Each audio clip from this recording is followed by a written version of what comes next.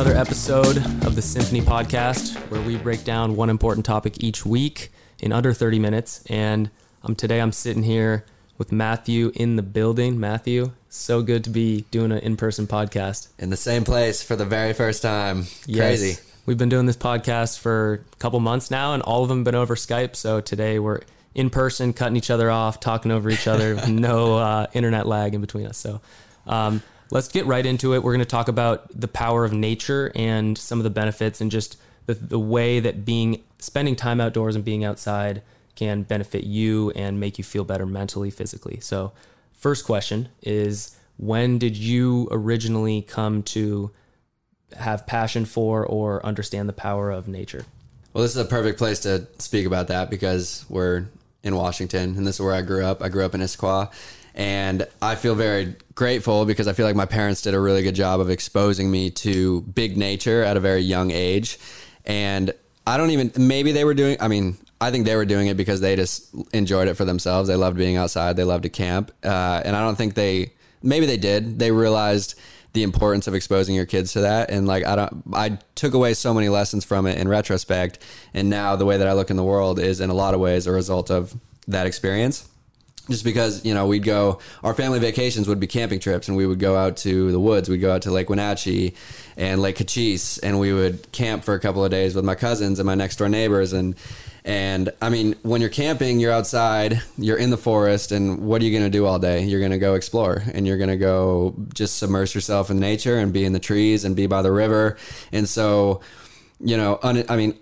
things just come up. Like I'm walking with my dad and he's like pointing out things in nature, looking at different plants and like pointing at the river. And when it comes at nighttime, we're looking up at the sky and he's pointing out constellations to me. And like, you can't look up at that and feel and not be kind of like humbled by this place that we're all living in. Like you can't look up at the stars and be like, oh no, yeah, I'm the most important thing that's going on here. Like it immediately kind of puts into perspective how small we are and how big this world is and how it's all a system. And especially when you just spend a lot of time in it, you start to realize that we are no different than nature in a lot of ways. And if you watch the systems of nature and see how things work and the interplay between water and trees and fire and then like seasons and the coming and going of all that stuff, it's very parallel to the lives that we're living and how life just goes in waves. So I think I could really get into it because I remember specifically too. Yeah, no, I don't want to go on too much of a monologue, but no, definitely explain, go deeper. I think, yeah. So I think my parents specifically taught me how to draw parallels between nature and your own life. Like, for example, I remember specifically one time being like camping with my mom, and we were hiking along a river, and she like pointed to this specific place where the water, there was a huge boulder in the middle of the river, and the water's, it's parting right at the beginning of the rock, and it's going around either side. And so it's not like trying to smash through it. It's adapting. It's moving around the rock and flowing perfectly down the stream. And then she related that to the ability to problem solve and to when things come up, it's not always about bashing your head against it and trying to go through something. Like sometimes you need to work around things, or sometimes you need to think about things in a different way or look at them from a different angle. And so, in my mind, I learned that lesson from her, but I also learned that lesson from the river.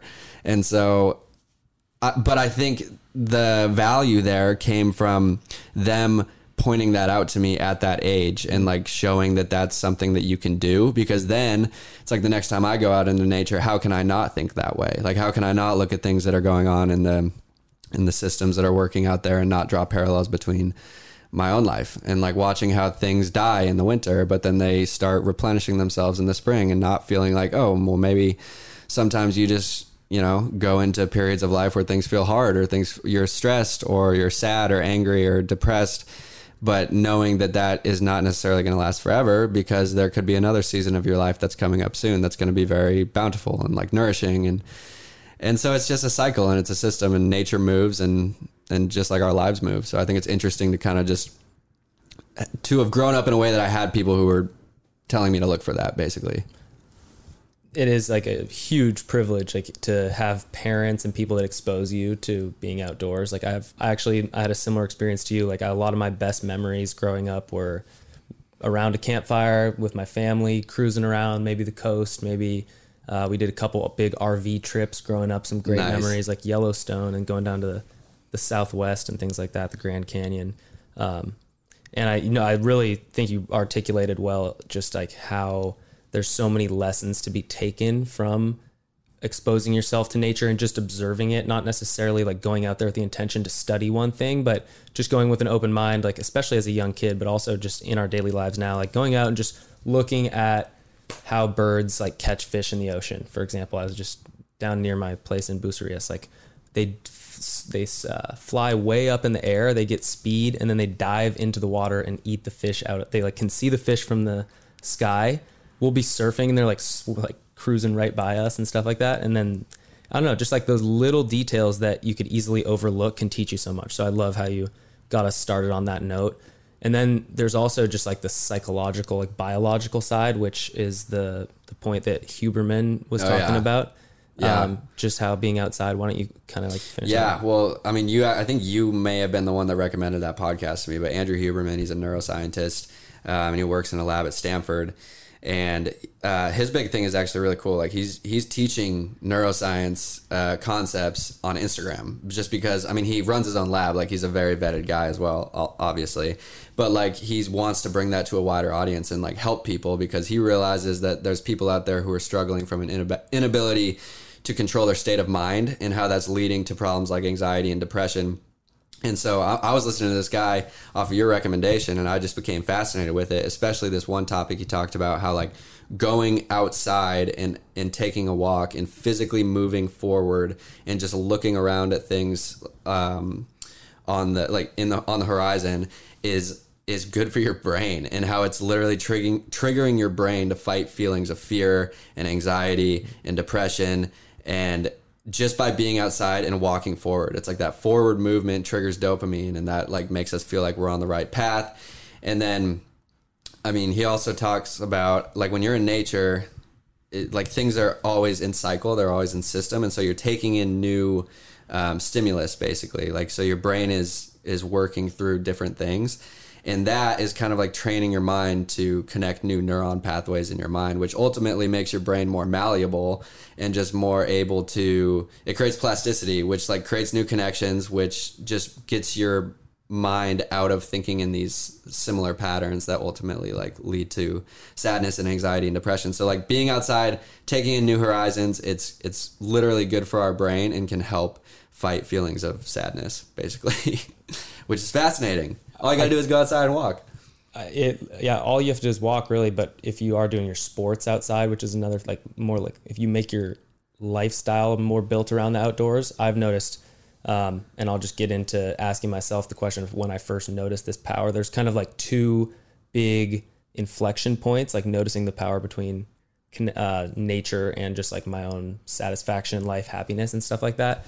One was just like, growing up, I naturally always wanted to be outside. Like as a kid, you're running around, you know, your best memories at least are like outdoors, moving around. And then like, if I really think about my childhood, I'm like, man, I spent a lot of time playing video games too. But none of those memories are like, I'm like, man, how many hours was that? But more of the better memories are outside, riding bikes, playing in the ravine, whatever.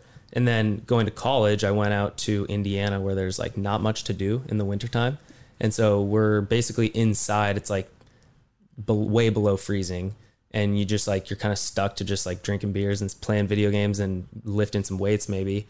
And I always, when I came back to Washington, the first thing I did was just like pack my backpack, go for a hike, like get outside, ride my bike, just because I craved that like outdoor time, like just around the trees and the mountains. Like for me, I was like, I really learned the power or how much I had passion for the outdoors when I went to Indiana and was away from it.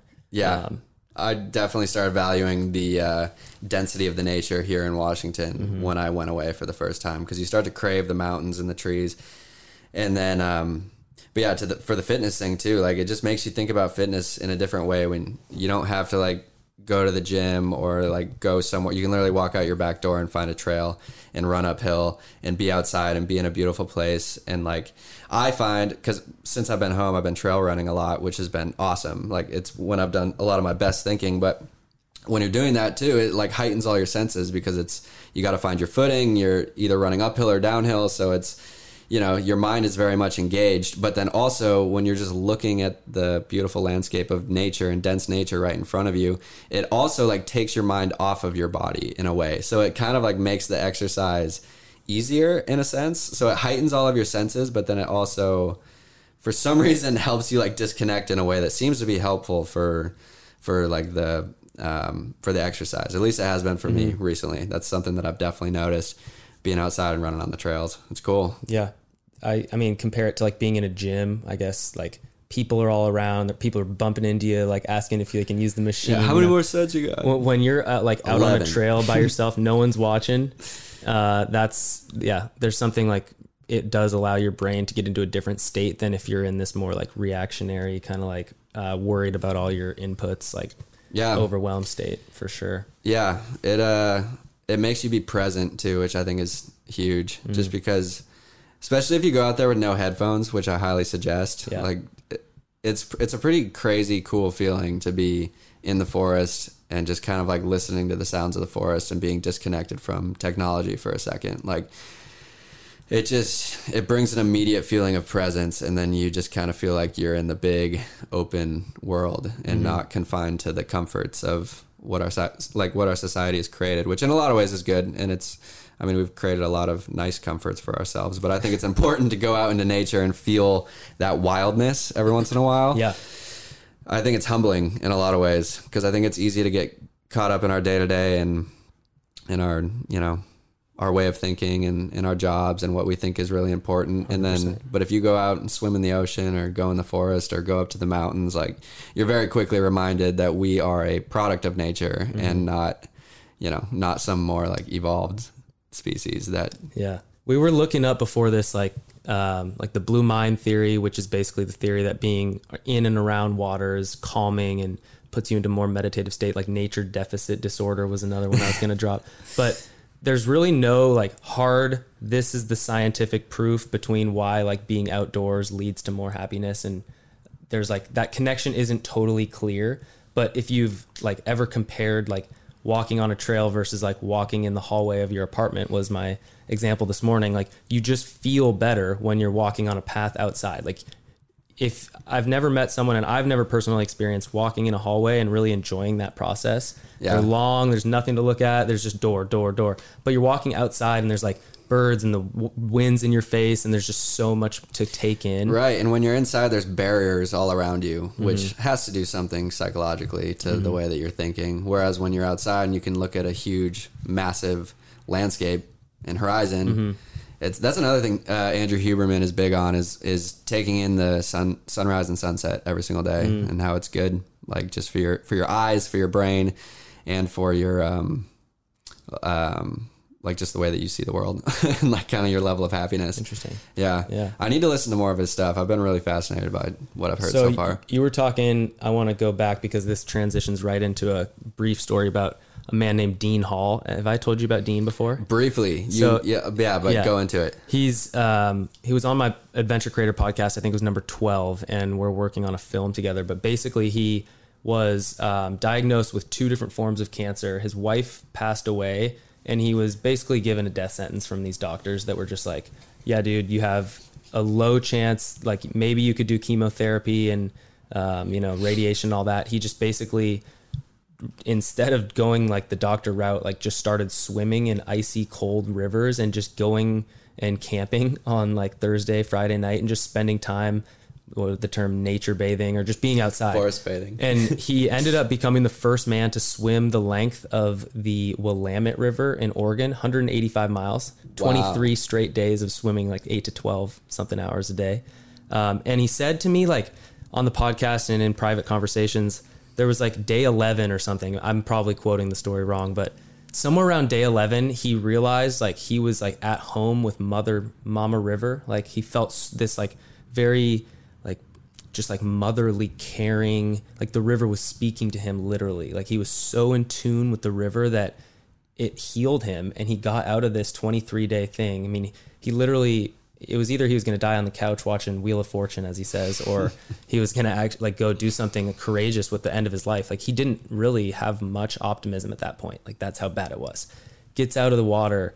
Within a couple months, his like tumors are like smaller. He had like huge lymph nodes like swollen up and stuff like that. And he healed like over the next like 6 to 12 months or whatever, just with pure exposure to nature. Wow. Yeah. So he's a super inspirational dude, and just talks really personally and eloquently about like just his experience going outside and feeling that healing power. That's incredible. Really cool dude. Yeah. And I also, as you were saying that, I was reflecting on the fact of like, I don't think I know anybody who has spent extensive time in nature who talks about it like, yeah, take it or leave it. You know, like that doesn't exist. Anybody who spends substantial time in nature is just so jazzed about it and like can talk about ways that it's added to their life, I would say, in one way or another. And because it does, it's just like a healer, and it's this crazy powerful energy and teacher. And it's I think whatever excuse you can find to get out into nature, you should take it. And yeah, I think that's another direction we wanted to take this in, is just finding ways that you can fit that into your day at any point. Like 100%, like this is just a tip for folks. Like if you're worried, if it's wintertime and you're in a northern state, like the key is just to have a nice jacket, some rain pants. Like literally you're fine. You put those things on, you have the right gear. I think it's my dad or someone always says like, you know, there's no such thing as bad weather. There's just bad gear. You know, you have the right gear. I mean, right now, Colin O'Brady. Bad attitudes. Yeah. Colin O'Brady's at 20,000 feet hanging out at base camp to go do K2. And that's like his norm now, is like negative degrees and all that. And the human ability to adapt, we did a podcast on that. But definitely letting the winter keep you inside can be super dangerous. Up here in Washington, a lot of people get like seasonal depression disorder, which is clearly connected right to what we're talking about. And then I think before we started this conversation, we also were just talking about how people this year were advised to stay inside by health officials, when going outside is like by science, by our own experience, clearly much healthier, both from like a mental health standpoint and physical health standpoint.